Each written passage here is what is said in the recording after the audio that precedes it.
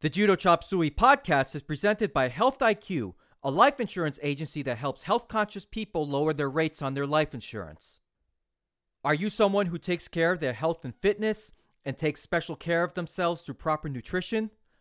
Do you lift weights or take part of a physical activity like judo, and I'm sure many of you listening do? Then visit www.healthiq.com/judo to learn more about Health IQ's special rates for active people like you and me. 56% of Health IQ customers save between 4 and 33% on their life insurance, and these savings are exclusive to Health IQ customers. So if you want to learn more about how Health IQ can help you save on your life insurance, visit www.healthiq.com/judo to get a free rate quote and to learn more about Health IQ's special rates.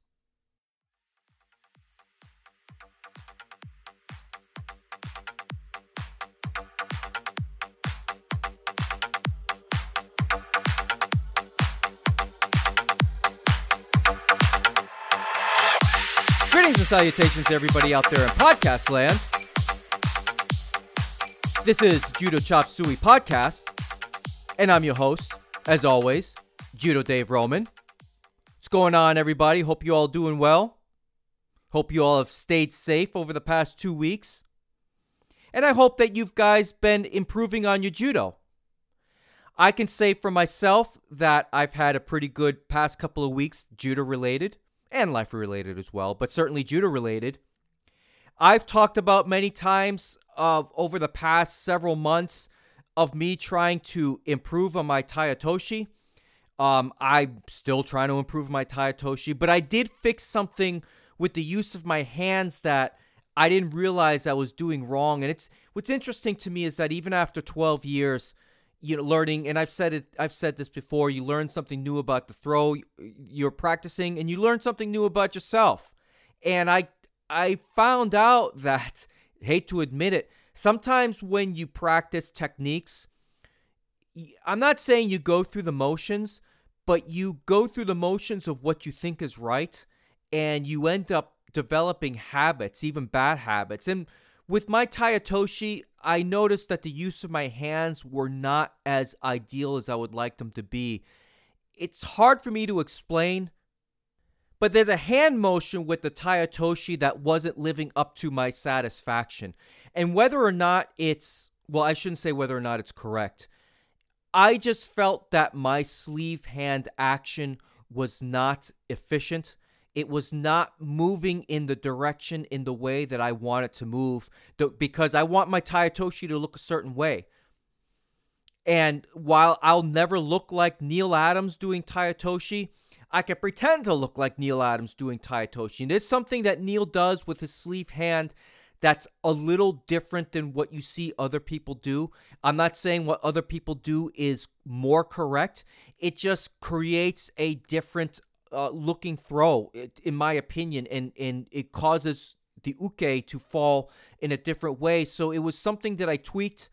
It's something that I have done for a very long time previously, but I went away from this hand motion in the way that I rotate uke's sleeve hands as they go over. And I made a tweak, and I'm happy to report that I actually kind of sort of like the way that I'm doing Tayatoshi now. I'm not saying it's perfect, but it's something that I managed to tweak.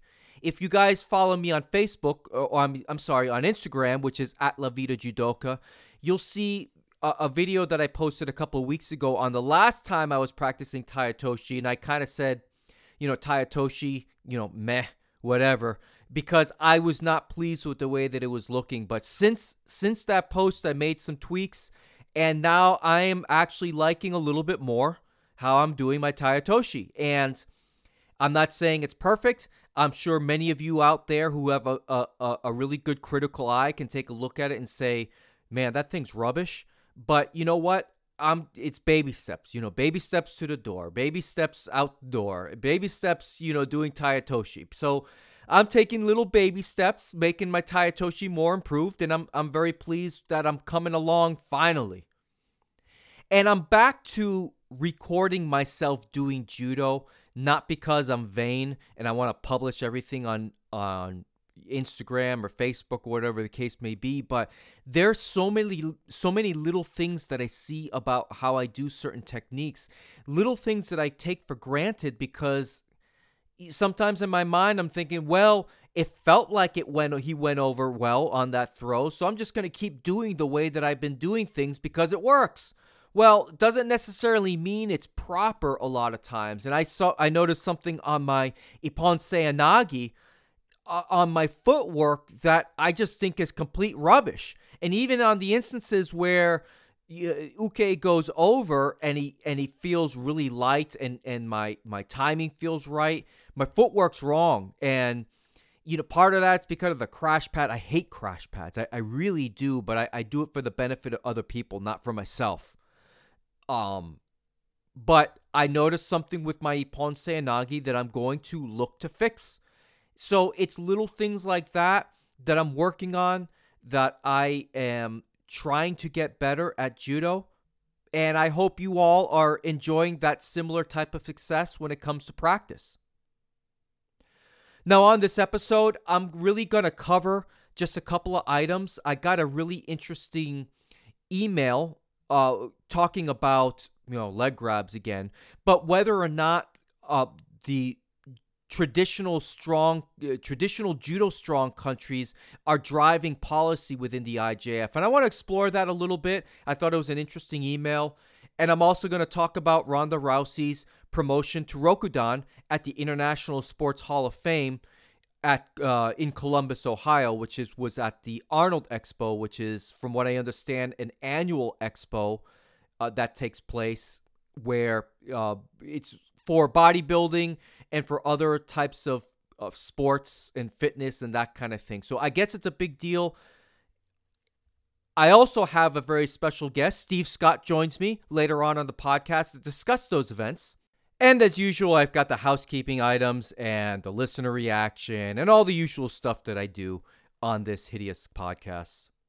Now, before I get into anything else, there's the housekeeping items that I want to cover. And for those who may be listening for the first time, the housekeeping items is the part of the podcast where I discuss things that are not specifically related to judo.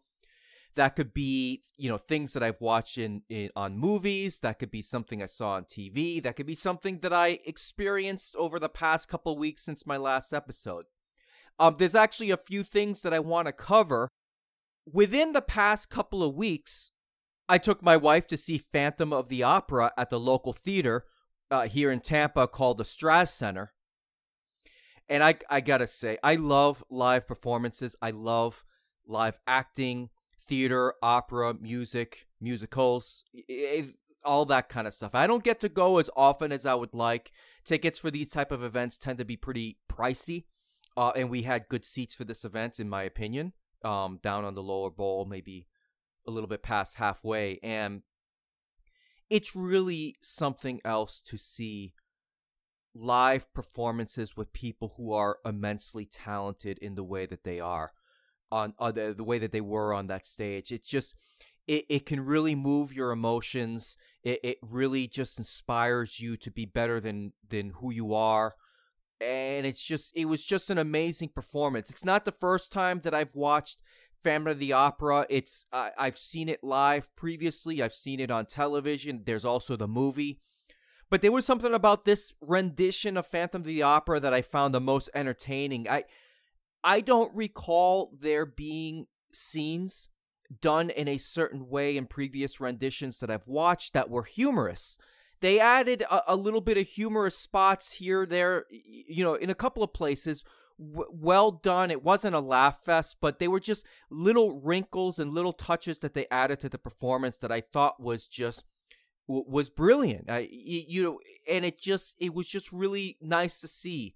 So the performance lasted about 2.5 hours, maybe almost 3 hours. There was an intermission.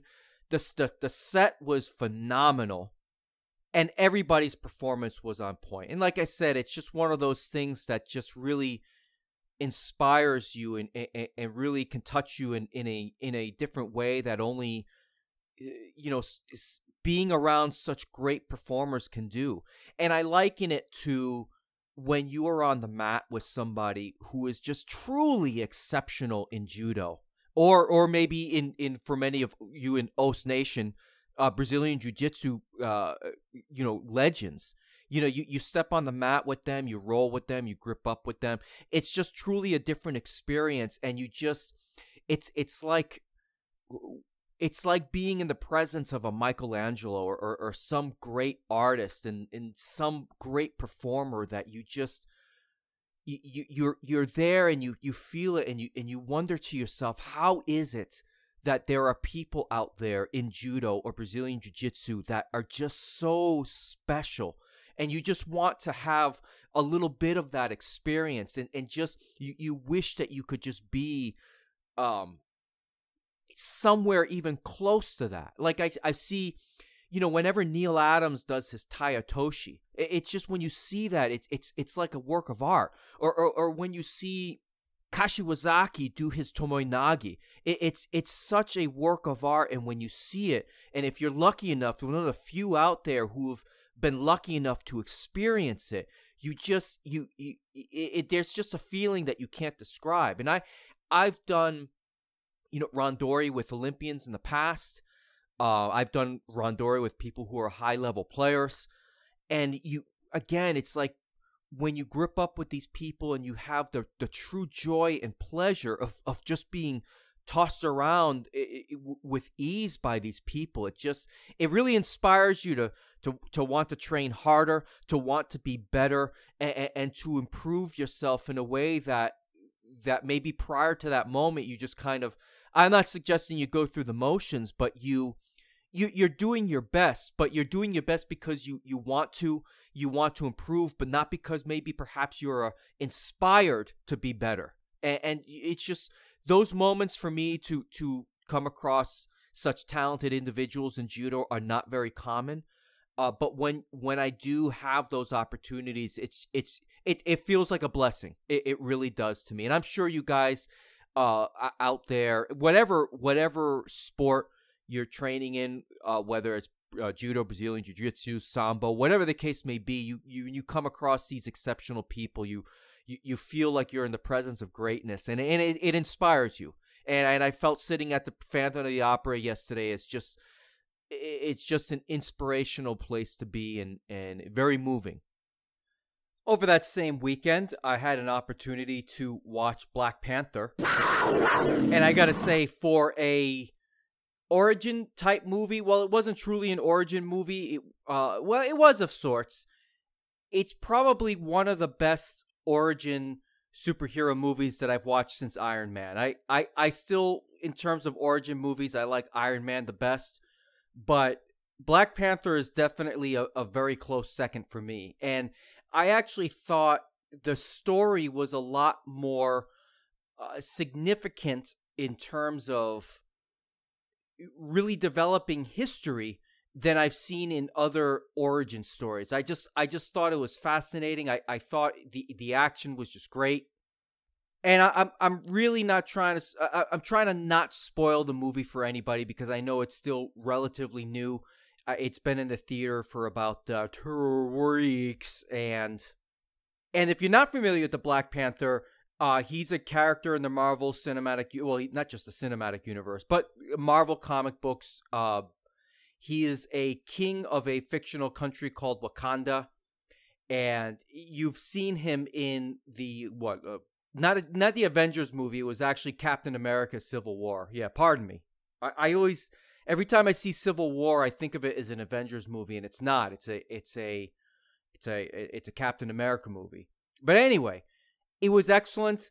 If you guys go see it, stick around for the end credits, because there's 2 pretty significant scenes, especially after all the credits. There's a final scene after every single credit has rolled. It's about 5 minutes of credits, and you get you get the bonus scene at the very end, and one before the credits really start rolling. So yeah, go ahead and see it. I highly recommend it. If I were to rate it on a scale on 1 to 10, I'd give it a solid 8.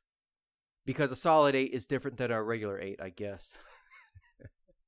All right, anyway, what's next? Oh yeah, it's time for my favorite segment of the Judo Chop Suey podcast. What's on? listener reaction.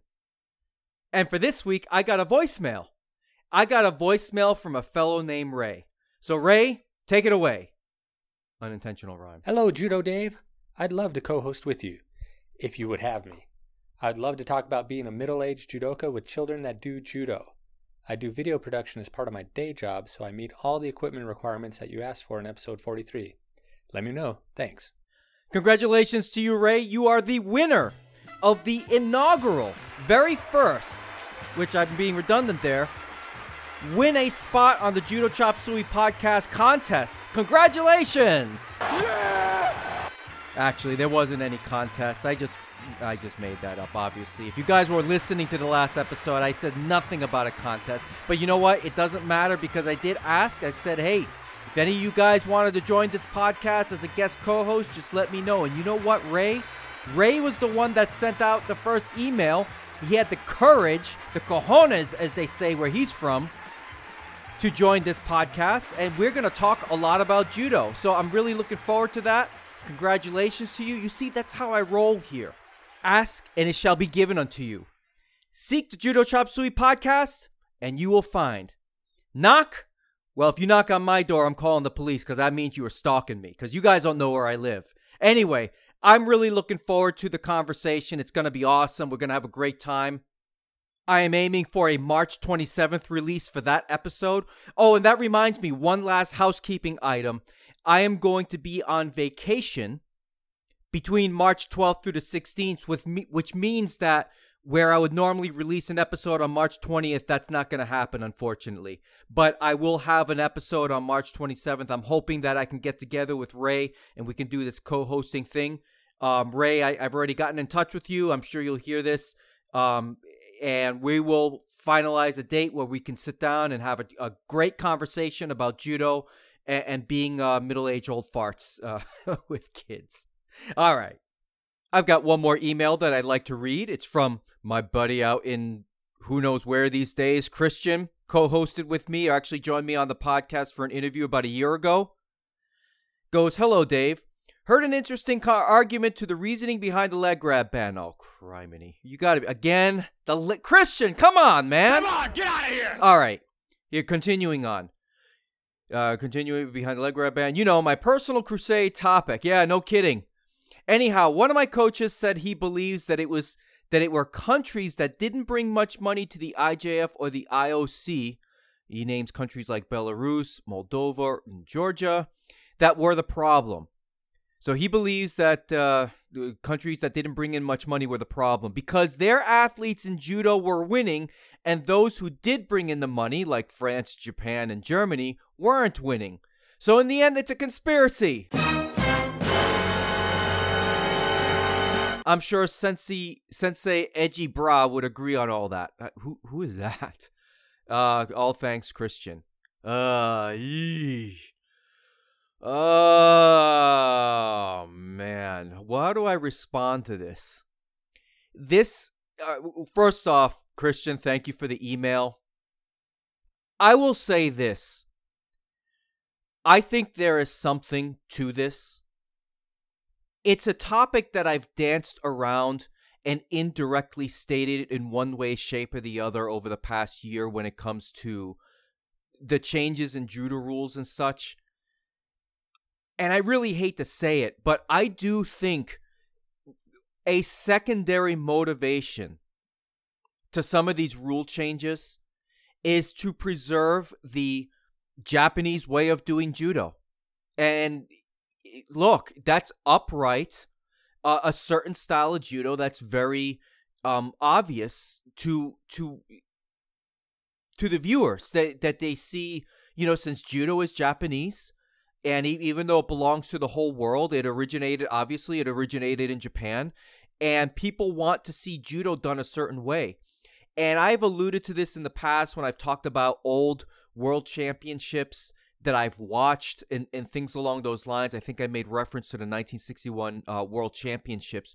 When you watch those old videos, there is a style, like it seemed to me that everybody knew how the game was supposed to be played. And then as judo was introduced to the rest of the world through the Olympics, And now it became a sport where you could win money. There's a lot of there's stakes on the line and things like that. All of these rule changes started happening, and it didn't happen all in one fell swoop, but it did happen over the course of years. I've talked about the introduction of the Koka and the Yuko that didn't exist before the Olympics. And I've talked about other rule changes in terms of gripping and gripping strategies and such. Take, for example, the ban on the bear hug. Why is that a ban? That is not a safety issue. And we can point to all sorts of rules that have been made over the past 50, 60 years that they claim, oh, it's a safety issue, but it's not really a safety issue. It's an issue of aesthetics. And when it comes to aesthetics, who does the most visually aesthetic looking style of judo? The French, the Japanese, you could even include Germany in there. They do the style of judo that is the prettiest to watch. And there's no debate about that, in my opinion. And don't give me this, oh, leg grabs look so beautiful. No, they don't. I'm sorry. I mean, unless you're talking about throws where, a single leg or a double leg gets them right off their feet and slams them onto their back. That's a whole different ball game. But if you're talking about, double legs that end up in the old a Yuko versus a Uchimata that ends in Ippon, no, it's not more pleasing to look at. Definitely not. I would rather watch 100 Uchimata in a row than 100 Morotegaris. It's just not the same. There's something to be said about you being thrown in such a way where your feet end up pointing toward the ceiling for a brief moment and then you come crashing onto your back. That's pretty impressive to watch. And I want to be absolutely clear here that I'm not saying that leg grab should be banned. I'm just saying what I prefer to watch and what I think is more beautiful looking judo to watch is the upright style of posture versus the constant bent over at the waist leg diving. That's just my opinion, and I'm entitled to it. So I do think, I think a lot of these rule changes do have to do primarily because of, the demands by the IOC. That I absolutely believe. I don't think there's a conspiracy there. But is there a secondary reasoning behind these rule changes to preserve aesthetically pleasing judo and to protect the countries that promote that kind of style? Yeah, I really can't argue with that. It's been a personal belief of mine. That's not the first time I've heard that argument. I mean, I remember, years ago on the old school, on the old judo forums, people making those claims. And I never really argued one way or the other, but I certainly can see that, and I've certainly agreed with it. Whether it's done deliberately, in back rooms and, where secret meetings take place, and you've got the, Kodokan representatives and representatives of the AJJF sitting in there demanding such things, or else they're not going to show up at certain tournaments. I don't know if that kind of shenanigans happen, but I do believe there is an effort by the IJF and certain people within the global judo community to preserve a specific looking style of judo. And I do believe that. I do agree with your coach, but not as a primary reason. That's probably a second or third on a list of reasons. That probably comes much lower on the list of reasons to have some of these rules. That's just my opinion, just putting it out there.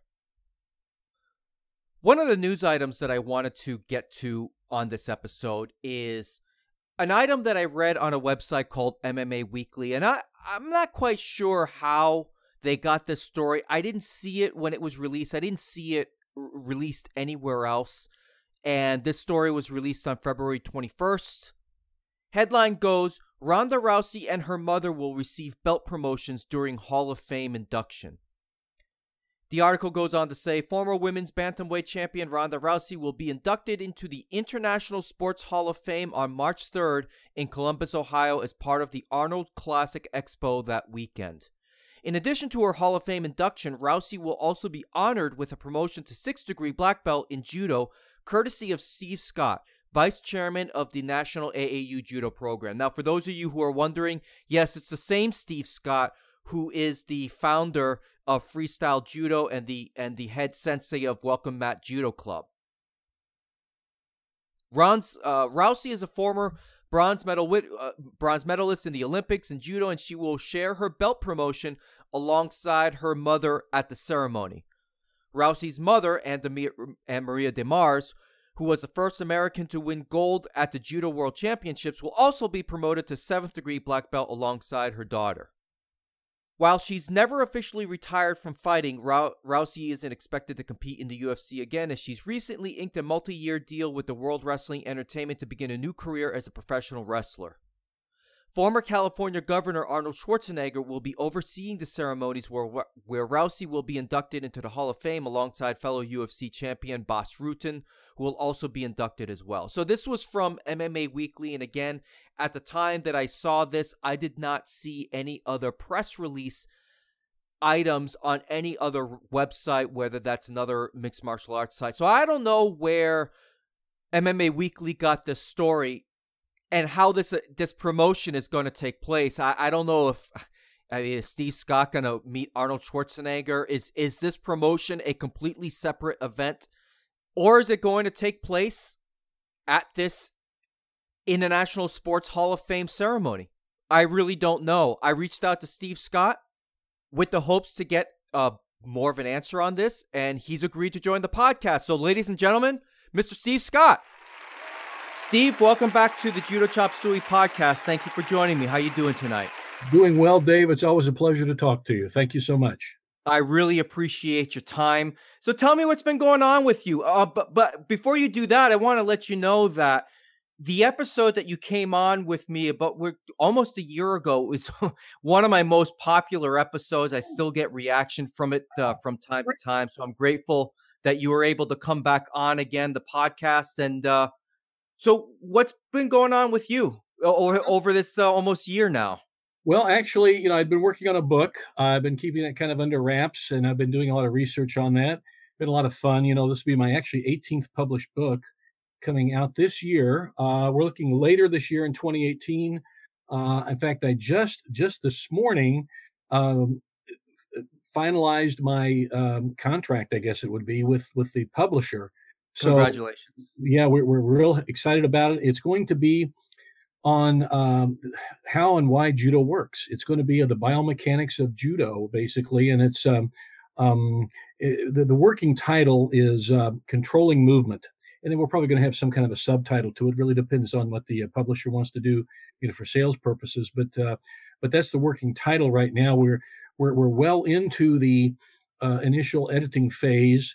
And it's really coming along really well. What I'm trying to do in this book, and I think it'll be hopefully well received, is that we're showing how the traditional verbiage of judos, things like taisabaki and uchikomi and things like that, really do have meaning. And Kano is the guy that if you talked to me before, I'm a big fan of Jigoro Kano, and he's the person who really introduced a lot of this phraseology into the world of judo and made it kind of scientific because he was an educator. So what we're doing, we're using this very good articulate nomenclature that Kano has developed and has developed through the years in judo into and how it works into kinesiology, because basically judo is kinesiology because it's movement. It's the study of movement. So I'm blending these two, the current science of biomechanics with the more traditional way of looking at judo through all the years of the why throws are named the way they are, why movement, so on. And we're kind of, I think it's going to be a pretty good blend, pretty interesting book. And it, like I said, we're just finishing up the first edit, the big edit. Hopefully out by November, I'm thinking is a date. I can't wait. I can't wait to see that. I'll be first in line to put my pre-order in or get the order in as soon as I find out. So I'm like I say, I am probably the biggest judo geek in the world, and this is a typical judo geek book for guys like me. So I think that if you're a judo geek, and a lot of us are unabashedly judo geeks and we love it, this is the kind of stuff that keeps you up at night. And I think I hope it's a good read. It sure was a lot of fun writing, and it's sure a lot of fun working on with the publisher to get it a finished product. So I'm looking forward to it a lot. So that's really what we've been doing. And of course, we've been moving along with the AAU judo program and our Judo Black Belt Association. We've been doing that, and here at Kansas City at Welcome Mat, we're seeing good numbers of kids coming in the door and working out. And Kenny Brink's doing a great job. Derek Darling's doing a great job. All the other guys in the gym are fabulous. So we've got a solid base here in the Midwest, and we're kind of excited about that. We're just going to keep doing what we're doing. We don't have any plans of slowing down. And I'm excited for you. I still watch the videos. I just saw the most recent one on moving Tani Otoshi. I like that a lot. I like Derek's judo. I think he's excellent, and I like the way that I'm glad you say that, because he works really hard on that, and he's a good technician. He's really a good technician, and I'm very fortunate to have him do all the work, because I'm too beat up. And what you don't see on the video, I'm very hard of hearing. A lot of people don't know that. And I have almost 80% hearing loss. So I have hearing aids in. That's one of the reasons I don't do a lot of stuff anymore, because I don't want to take my hearing aids out, because I don't want to be deaf anymore. So we're doing that. And also I'm kind of beat up, but I'm glad I got Derek and Mike and Eric and all the guys who do all the work for me. They're so talented. I'm very fortunate to have young men like that in the dojo and lifting the heavy load for me to demonstrate the moves. That's fantastic. Now, can you tell me a little bit about AAU Judo? I know we touched on this the last time you were here, but for the benefit of the listeners, which there's a lot more this time around, please talk about AAU Judo and the Judo Black Belt Association. Just give some brief details, things that we may not know, the history, that kind of thing. Well, yeah, Dave, what initially AAU, the Amateur Athletic Union, it was founded, I think, in 1885 or 1882, somewhere around there. And it is one of the largest sports organizations in the world. It's one of the largest national sports groups. And I think right now they have somewhere 500,000 members. I'm not really sure in total. The AAU covers 35 or 40 different sports. Initially, early on, the AAU was the governing body for amateur sport in the United States. In other words, you had to do AAU, whatever it was, to make the Olympic team ultimately. And in sense of judo history, the AAU recognized judo as a sport. I think it was either 1950 or 1953. I think it was 1950. And so then the different groups of judo people organized together into what was called the Judo Black Belt Federation. And so the AAU pretty much recognized the Judo Black Belt Federation, I think from about 1950 on, as the technical body, while the AAU was the governing body in terms of sports organization and infrastructure. The Judo Black Belt Federation was the technical body, and they had an agreement for many years. And then in 1978, the Presidential Sports Act was signed. And what happened then was that the AAU was broken up, and each sport, judo, wrestling, whatever the sport was, formed their own governing body that answered directly to the U.S. Olympic Committee. So the AAU was no longer an intermediate body between the sport and then the Olympic Committee. It was pretty much discarded. And so what happened then was, of course, AAU was no longer, it was like 78. And by 1980, in the U.S. Judo Incorporated, USJI, was formed. And I was around in those years. I mean, I was here in Missouri. An attorney friend of mine and I were the people who actually started the Class B membership, Missouri Judo Incorporated. So we were heavy into it. I was right behind it because I was involved in AAU Judo, and then we switched over. But one thing I did, I still stayed with the AAU because, one, my wife was working for the AAU. She had a good job with the local AAU association. And also I was involved in Sambo, and Sambo was still involved in the AAU as a sport. So I was heavily involved in that. So I worked in public recreation, and it was fabulous insurance because I worked with kind of underprivileged kids. So we could get really great insurance for these kids, and for very, very minimal cost. So the AAU still had its great benefits as a sports organization. So anyway, so the AAU was no longer the governing body. Well, backtrack a bit, In 1974, the Judo Black Belt Federation changed its name to the U.S. Judo Federation, and it was still recognized by the then AAU Judo Committee as the technical body. And that changed. In 1977, I believe the USJA sued for recognition of their ranks, because that was a big issue. Here we're going back to ranks all the time. That was right. Yeah, and so the USJA sued and won, and so their ranks were then recognized. The AAU had to recognize the ranks, and again so fast forward, the AAU is pretty much out of the judo business, and then in 1994, some other fellows and I approached the AAU national committee, the national associate, the national government, the head structure of it in Orlando at the time, and said, we'd like to get judo back in the AAU as a recognized sport, and we don't want to do anything about the governing body. We don't want to do that. We want to look at it as a development program, and because we really think it could, has legs as a development program for the AAU, because it's such inexpensive to join, it costs to join, and so on and so forth, great infrastructure. They said, yeah, we'll take you back. So we reinstituted the AAU judo program in 1994, and by 1995 we started having our first developmental national tournament, and we've been holding them that way ever since. And then in 2008, I came up with with the help of others, came up with the freestyle judo contest rules, right. And we added that. So the AAU now has national development tournaments or national championships for both the standard rules of judo, and the kind of pre-2009 IJF rules that we used, and then also we have a national championship on our freestyle rules. So we have actually 2 national championships a year, just like wrestling does with Greco-Roman and freestyle. So we think we provide people that choice. So that's kind of in a nutshell, the history of AAU. Now, in 2004, my friend John Saylor has a great organization, the Shingitai Jiu-Jitsu Association, and it's a good, more traditional based jiu-jitsu thing, but they also do a lot of self-defense. And John is an old judo jock, just like me and just like you.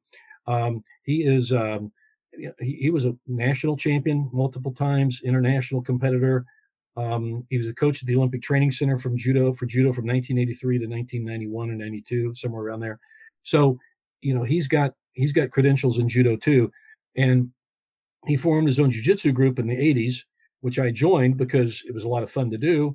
And so John and I realized, I mainly approached John with the idea. I said, we got so many judo guys in our group, in our Shingitai group, and they just don't want to join the different judo organizations out there.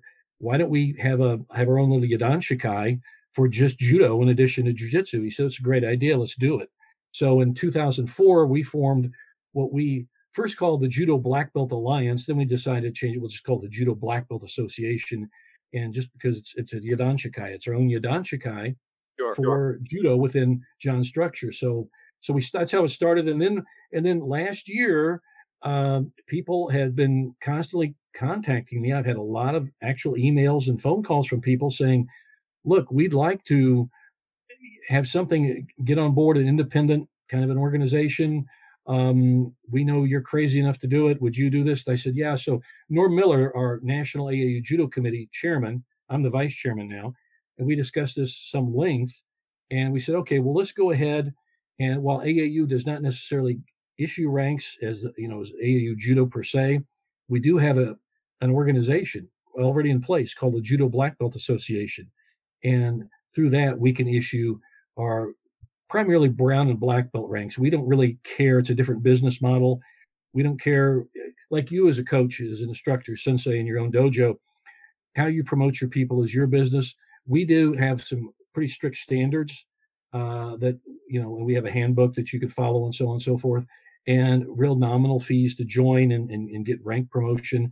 And basically this is a developmental thing. This is, is how grassroots, and we are all about grassroots development.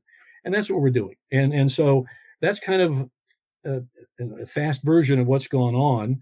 And this last year, I have been quite busy working with some other people like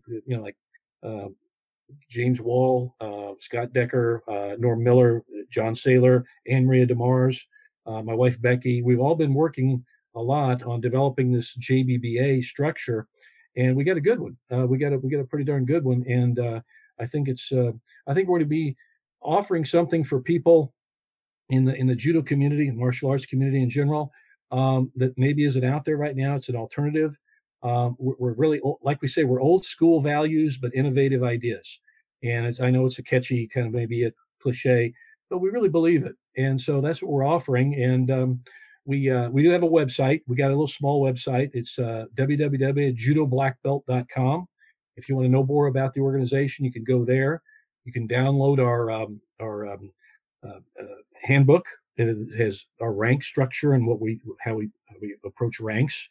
And we're real educational based in our ranks because Kano was an educator, and Right. We view it that way very much so. So that's what we're doing, and outside of writing the book, that's kept me pretty busy. In addition to trying to put the food on the table for the wife and my cats and everything else. So I think that's really great, everything that you're doing.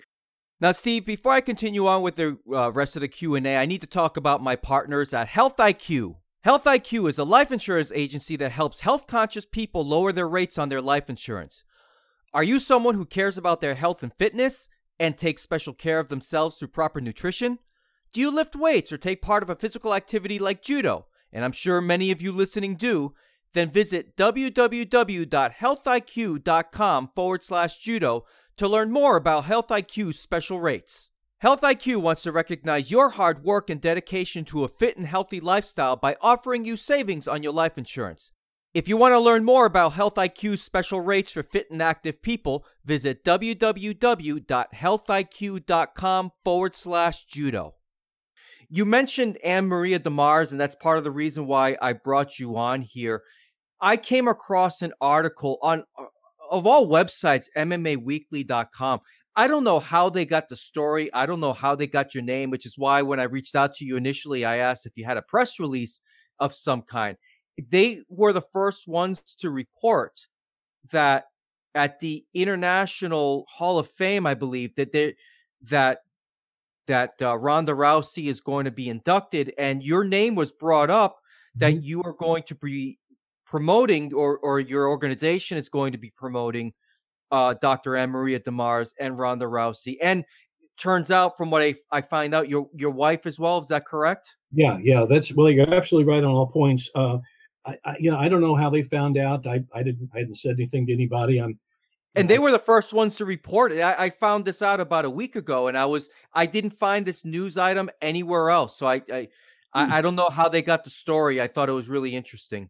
Yeah, I'm not sure if Ronda's publicity people did that or whatever. I asked Anne Maria, and she said she hadn't had any contact with them, so it must have been somebody on Ronda's team. I just don't know. But yeah, indeed,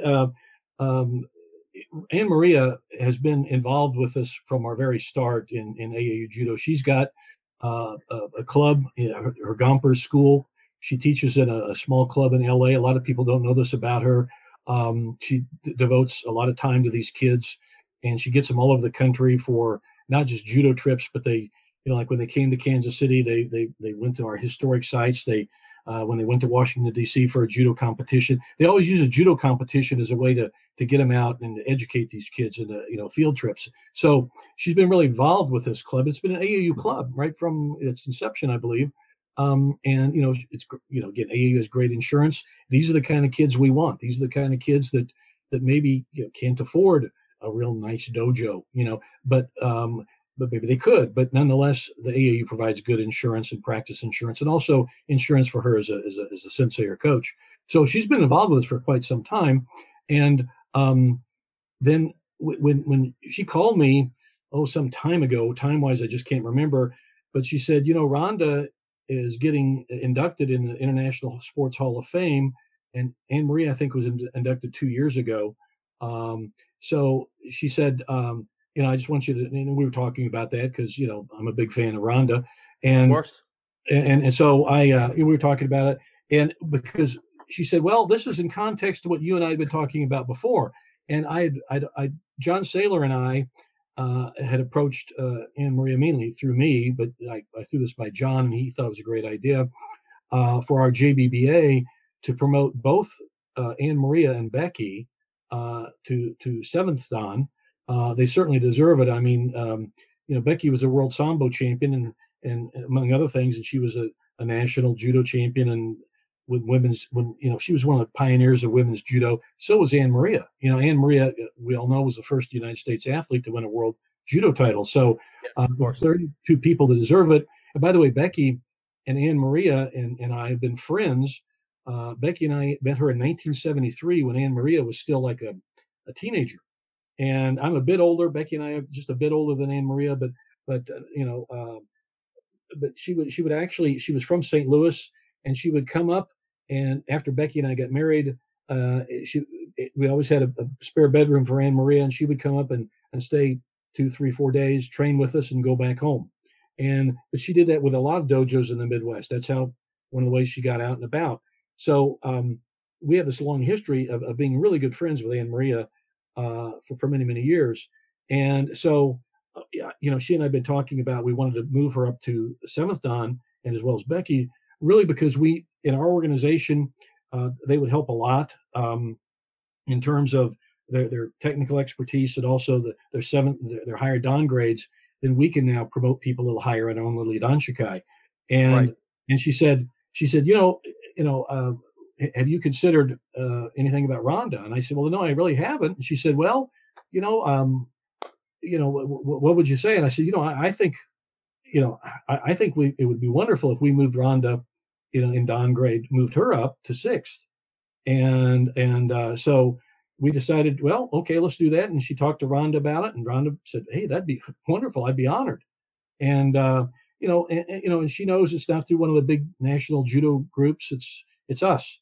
But the thing is like Anne Maria said, and a number of other people in our organization said, we're valid. We're all good judo people. A lot of us have joined together and formed their own Yadanshikai. And that's what any judo group really is, whether it's the JA or USJI, USA Judo, or USJF, or any of the groups out there. There are a number of judo groups out there, and they all have their own, validity, and they're fine. So are we. So anyway, that's how it came about to do this at the International Sports Hall of Fame. And so Anne Maria, and she got me in contact with the people at the Arnold. It's going to be at the Arnold Expo in March 3rd. We'll be doing it March 3rd. And we'll be doing it there at the International Sports Hall of Fame. So we'll basically, before Rhonda gets her, inducted in the Sports Hall of Fame, then I will be there to promote both Anne Maria and Rhonda to their Dan grades, higher Dan grades. And then like the guy said, then we'll whisk you off the stage and let Rhonda get her International Sports Hall of Fame. And we said, that's great. We'll be glad to be part of it. So that's how it developed. It really wasn't done as a publicity stunt. It was just a great opportunity to get some exposure for judo. That's the way I looked at it. And really, when you look at it, if people like what you're doing, they call it publicity. If they don't like what you're doing, they call it a publicity stunt.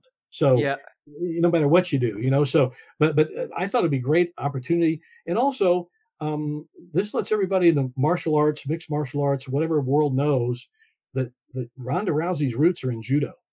She's a absolutely judoka, and a proud one and a great one. So I think we're pretty excited about doing it within our group. And we know that Rhonda's been a supporter of what we're doing, and now we're just kind of taking that to the next step. And as she's growing older and wiser in her years, and we all do, as we all do. It's not a slam on her by any means. Don't misunderstand me. But as she's maturing as a judoka, I think this will be the next step one should take in more of a leadership capacity and role that she will eventually move into. I know. So we're excited about it. We're excited about doing everything we can for her. That's really fantastic. And I'm glad you brought up some of these points. I did not know that. I was not aware that you were going to be in Columbus doing the presentation as well there. And I think that's fantastic. Yeah, I'm looking forward to it. It's going to be one of those in and out things. And but Columbus is a great town. We've been there many times. John Saylor and I have been there at the Arnold Expo before, which is a massively impressive sports expo. If you haven't been to the Arnold Expo, you're missing something. It is really, really impressive. So, what is the Arnold? That's a building, or is that an event? He's got it. It's in their downtown convention center, and that it's I think over a week or a weekend. Certainly the weekend I'll be there, but I know like March 2nd, 3rd, 4th, something along that. They have bodybuilding, they have powerlifting, they have arm wrestling, they have I don't know if they still have a judo tournament there, but I know they have a sambo tournament there. They have submission grappling. I think they've had maybe even in past years some MMA, but they have booths. It's a huge gathering of not just strength athletes and people in the world of bodybuilding, powerlifting, and so on, weightlifting, but also in the martial arts world. I think they have kung fu tournaments and karate tournaments there. So it is a huge sports expo. And I think from what the fellow was telling me, a great guy named Fairfax Hackley, who has really been coordinating this, old judo man, by the way, from New York. He's trained with Tamok Johnston Ono and knows Morris Allen, knows a lot of good people. But Fairfax Hack was telling me that I think 200,000 people are expected to be in Columbus for the Arnold. And that's a huge event. So, that's really big. It's a lot of people. So if you've not been to the Arnold, it really is a lot of fun to be there. And I'm looking forward just to going through and, like one time John Saylor and I were wandering around and we walked right by Buster Douglas, the guy who knocked out Mike Tyson. Yeah, I know who he is. Yep. Yeah. So we said, hey, Buster Douglas. We shook hands and, he's a nice guy. And you never know who you run into. So that's just one of those places. So, so we're excited about being there for that. Fascinating. I was not aware of that expo. I've never been to Ohio. I've only been through Ohio. I've never been there. So that's really interesting. It sounds exciting. I'd love to be there in the future at some point. Certainly not this year, but maybe in a year or two I can make my way up there and have a look at that myself. The only bad thing about it, Columbus gets cold, and it's a great town otherwise, and certainly it's a great town for the Arnold. From his roots. One of Arnold's early backers, from what I understand, was in the Columbus, Ohio area, very prominent individual there. And when Arnold came over in the late 60s, and this gentleman here basically started the Arnold Expo, was one of his early sponsors, and they still remain good friends. So that's why it's in Columbus, from what I understand. I might be wrong, but that's what I understand. And they've expanded it where it's now they started this International Sports Hall of Fame, and they bring in people from all different sports, and they honor them. And so when you get judo players like Anne Maria DeMars and Ronda Rousey, I mean, they certainly represent us well. And I think they're the only judo players that have been selected to this, prestigious Hall of Fame. We've got people like Bas Rutten and, I mean, really well-known martial arts people, far more than the judo people. So, yeah, I think we're, Rhonda and Anne Maria, they've got some good company, and they certainly deserve to be there. So, yeah. Absolutely. That's fantastic. I'm very happy for you and for, for the AAU and the J, your federation as well. That's really great stuff. Before we wrap things up, is there anything else that you want to tell the listeners where they can find you? Maybe, your online handles, that kind of thing, Twitter, Facebook. Well, thanks so much for thinking of that, Dave. We're real active on Facebook. If they want to visit us on Facebook, they can go to the International Freestyle Judo Alliance on Facebook, or just go to Freestyle Judo or AAU Judo, and they'll link together. We also have, for our members in our JBBA, we also have the Judo Black Belt Association on Facebook, and that's for our members as well. But those are places we go to. And also, again, go to our website at www.judoblackbelt.com. I want to give a shout out to my good friend John Saylor, who really has been so supportive in all this and helping me get this judo stuff established. And his website is www.johnsaylor-sja.com, and that's his website for the Shingitai organization. And we're having our national training camp May 19th and 20th in Perrysville, Ohio. and with freestyle judo, Shingitai Jiu-Jitsu, Sambo.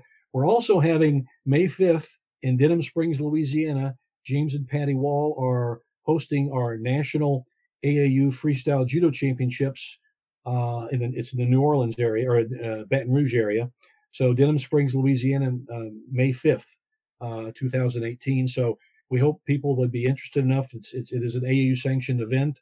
And we hope people would want to come down and visit us and participate. And our freestyle rules are, we think they're rules that make common sense. And again, the whole idea is development. We don't try to be the governing body. We are just one of many groups out there trying to help develop judo in a positive manner. And people like you who have been so kind to us about giving us the publicity, it's really it's very much appreciated. And I thank you for giving the time you've given me, really, Dave. It's really nice of you. Yeah, the pleasure's all mine and the honor's all mine. Question. One more thing before I interrupt. Go right ahead. I do a great. Hopefully I get a lot of compliments on it. A great YouTube channel. Yes, you do. That's right. Go to YouTube and go to Welcome Matt Steve Scott. When I selected the name, I was pretty much a dud in YouTube. I wasn't versed at all in it. And they said, well, what's your name? So I just typed in Welcome Matt Steve Scott. It's a long handle, but it seems to catch on. Right now we have 9,600 subscribers and it's free. So, and I'm putting out about 20 videos a month. So if on a variety of subjects, primarily judo, but a variety of subjects. And so if people want to come on, subscribe, we'd love to have you. We try to be a good, positive addition to the world of martial arts. We really do. Yeah. And I am definitely a subscriber. You are. I did have one follow-up question. Yeah, Dave. So if somebody wanted to compete in your freestyle judo national championship, do they have to be a member of AAU judo?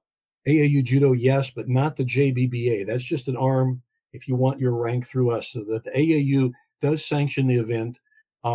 It is that you can go online at AAU, www.aausports.org, aausports.org, and you can get your annual membership. It runs from September 1 through August 31 each year. So it costs, I think, an athlete membership is $29. I'm just going off the top of my head.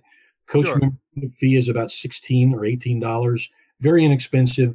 What this does, it provides infrastructure. It's the AAU sanctions the event.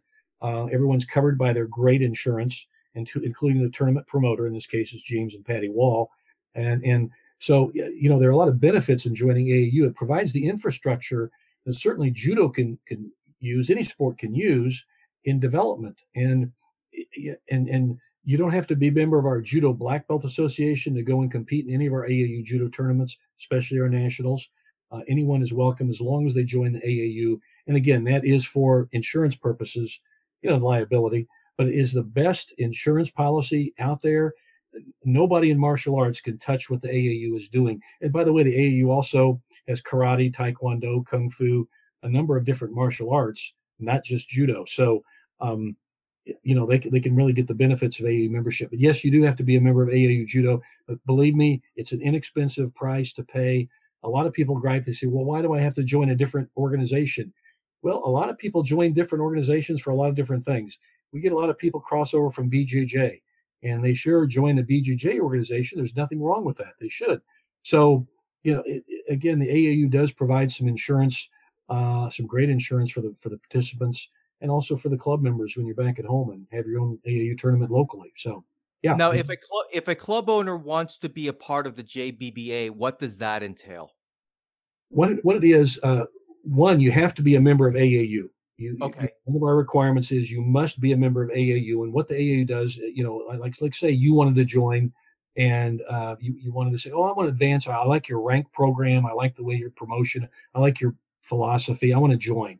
Okay, first join AAU, and what you'll do by doing that is as you say, as a sensei, you join as a non-athlete member, which I think is $16 or $18 a year, and they do a background check. The AAU does, because frankly, we want people who are not problems in our organization. We don't want child molesters or crazy people. So they do that. And then you say, okay, well, I do that. I want to get, I want to join JBBA. Well, what you can do is go online to our website at judoblackbelt.com, download the membership application, or you can do it from our Facebook page as well, and join there. And it's a one-time fee of $50. It's not an annual fee. There's no annual fees to the JBBA. It's a one-time shot. What that does is basically, it buys the paper for certificates. It pays for this computer I'm talking on, my phone bill. It pays for maintaining the organization. And then if you want to advance in ranks, we handle primarily brown and black belt ranks. You as a sensei can promote your own people. That's our business model. We provide, and you can, by the way, download the handbook as well as they have the freestyle judo rules in them, but they also have our syllabus for the different dan grades, and also from brown belts as well. So you can look at what you're required to do. It's black and white. We don't have any shame in what we do. We'll be glad to tell the world these are our promotion standards, and they're quite strict. And again, being a historical buff and geek on this stuff, I'm going back to what Jigoro Kano started. I'm not saying I have a direct connection to him, but we are saying we're going back to the education-based approach to rank. So that's what we're doing. And you can see if you go to our, download our PDF file on our handbook, you can see what our standards are. And that's the way we approach it, like an educationally based thing. So, yeah. And so, but for that one-time fee, and then each promotion, you want to get a promotion, it's very inexpensive. Like all our black belt promotions are only $50 each, instead of increasingly progressively higher. I always compared getting judo rank to like the IRS, because the more money you make, the more they take from you. Yeah. so like in judo rank, the higher you go up in ranks, the more it costs you. Like, oh my God, you spent most of your life and most of your life savings on judo already, and you got to pay somebody else a whole lot more. So and that's something that was actually John Saylor's idea. We really established we want a very we really, like we say, sweat equity over monetary equity, and it's kind of a catchphrase we use, but it's true. And so it's real inexpensive, affordable cost for each dan grade, and we're very conservative about this. Just an aside, I had a very nice gentleman contact me, want to know how he could get his 9th dan from us, and he was very sincere and very nice about it, and he believed he was worthy to be a 9th dan. And he was nobody rich or famous that we have heard of, but I was very gracious, and I explained to him, well, we just don't do that. We, our ranks are mainly for the lower dan grades, and we just don't promote people to these really, really high dan grades. Not yet. Maybe some point in the future we might, but right now we're really doing it as a development program, and we're that alternative. So, I said, well, if you're happy with the organization you're with, I'd stay with it. And he said, well, I'm pretty happy with them. And I think he just wanted to get another belt certificate to have on the wall. But yeah. And that happens, But he was still, at least he was nice about it. And so he said, okay, well, I guess it's not for me. I said, probably not for you. Yeah. So what we're offering may not be for everybody. So and that's okay. We have a certain niche, and we're going to stay within it. And I think we'll serve that niche well. Well, Steve, I really appreciate you coming on the podcast. I appreciate your time, and I'm very grateful for the opportunity once again. We'll have to do this again. It should not be a year or almost a year before I have you back on. Like I said, I'm a big fan of your YouTube page. I do check. I'm not on Facebook all that much, but definitely the YouTube page. I'm a big fan of it. Believe me, my friends and colleagues had to drag me kicking and screaming into Facebook. I'm actually a rather private person, hard to believe the way I gab on, but they really dragged me, and they said, no, Steve, you got to get more involved in Facebook here and have a presence. I said, okay. And so we did. And but yeah, maybe when the book comes out later in the year, we can do a talk about that, because absolutely. I think it's be a cool book. I think a lot of people like it, really will. So keep looking for it. And as soon as I can pre-order it, you let me know. I'll be the first one handing you my money. I will definitely. By the way, I have some forwards by it. Some from Jim Bregman. Oh, great. He graciously wrote a forward for me. He's just a wonderful man. And also Bruce Toops, an old mentor of mine, who is one of the great unsung heroes of American judo, wrote a wonderful foreword. So I've got actually two forewords by two men I really respect, and so they've endorsed it. And I sent them the early manuscripts, and they looked it over for me, and they sent me back some great ideas that I used in actual editing of the manuscript. So they're on board with it, and I figured, well, if I got those guys who I dearly respect and deeply respect, I think it's going to be a good book. So I think everybody will enjoy it once it comes out. I think I can't wait. I can't wait, and definitely once it gets time to release it, I want you back on the podcast. I'll get a hold of you. I guarantee it.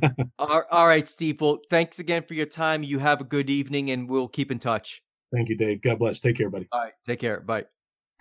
Man, what a great guy. I tell you, one of these days, I hope this year I can make a trip up to Welcome Mat Judo Club. I want to meet Steve in person and spend some time talking judo, certainly off the record, and just talking about learning more from him and being a student in his class, even if it's just for one day. I think the world of him. I think he's a great guy. I think it really comes through in the interview there how dedicated he is to judo, and I can't wait to read his book. Yeah, that's going to be a very, very interesting read. I didn't realize he had written so many other books. I'm going to take a look out for that. I don't know if they're on Amazon. I don't know if there's a way if there's an online store somewhere. So I'll take a peek to see if there's anything out there that I can find online. But what a wonderful human being. So since the recording of that interview, he sent me a picture via text message showing him and Ronda Rousey with her promotion to Rokudan, and it's just a great picture. And I've been following the events at the Arnold Expo, and I had never heard of it prior to this interview, but I decided to follow up on it. And yeah, it is a big deal. I just didn't know. I don't really follow the weightlifting world at all, but apparently among the weightlifting world and that subculture, this is a pretty big event, and being inducted into the International Sports Hall of Fame is a monumental event. So congratulations to Ronda, and congratulations to Bas Rutten and everybody involved in that event. Now, there's a document that I want to share with you guys, and I'm going to link it in the podcast description. I'll also post it on my Facebook page, which if you want to find that, it's Judo Chop Suey Podcast. Just search for that on Facebook. It's an article that Steve wrote called The World of Belts. And if you want to hear about it, he actually has a YouTube video on pretty much the same subject. He called it The World of Belts. And it's a document that discusses his opinion and his viewpoints on promotions and on the belt ranking system. It's a very interesting read, and certainly on the YouTube page, it's a very interesting listen. I have been on the JBBA website to take a look at their promotion standards. I was just curious because I wanted to see if I could if I could pass their Shodan test, and if I knew the curriculum for their Shodan test. And I could, and what I found interesting is that I tend to agree with Steve that their promotion standards for Shodan and higher ranks they probably hold you to a higher standard than maybe some of the other judo organizations that are around the world. And I don't mean that as a slight to any other judo organization. I'm just stating so this is not a secondary organization where they just hand out ranks pretty easily. And my feeling is, if you're happy with your judo club, and if you're happy with the rank structure within that judo organization, I don't see what the big deal is. Unless you want to compete internationally or compete at other tournaments, I don't see what the big deal is being a part of an organization that may not be, quote-unquote, recognized by the IJF. And, in the discussion of leg grabs with, with Christian's email earlier in the episode, being a part of an organization like this, like the AAU, gives you the freedom to teach judo the way that it's meant to be taught. All 70 throws. I almost said 67, but I covered this earlier. Last year, they introduced a few more throws as part of the official Kodokan judo syllabus.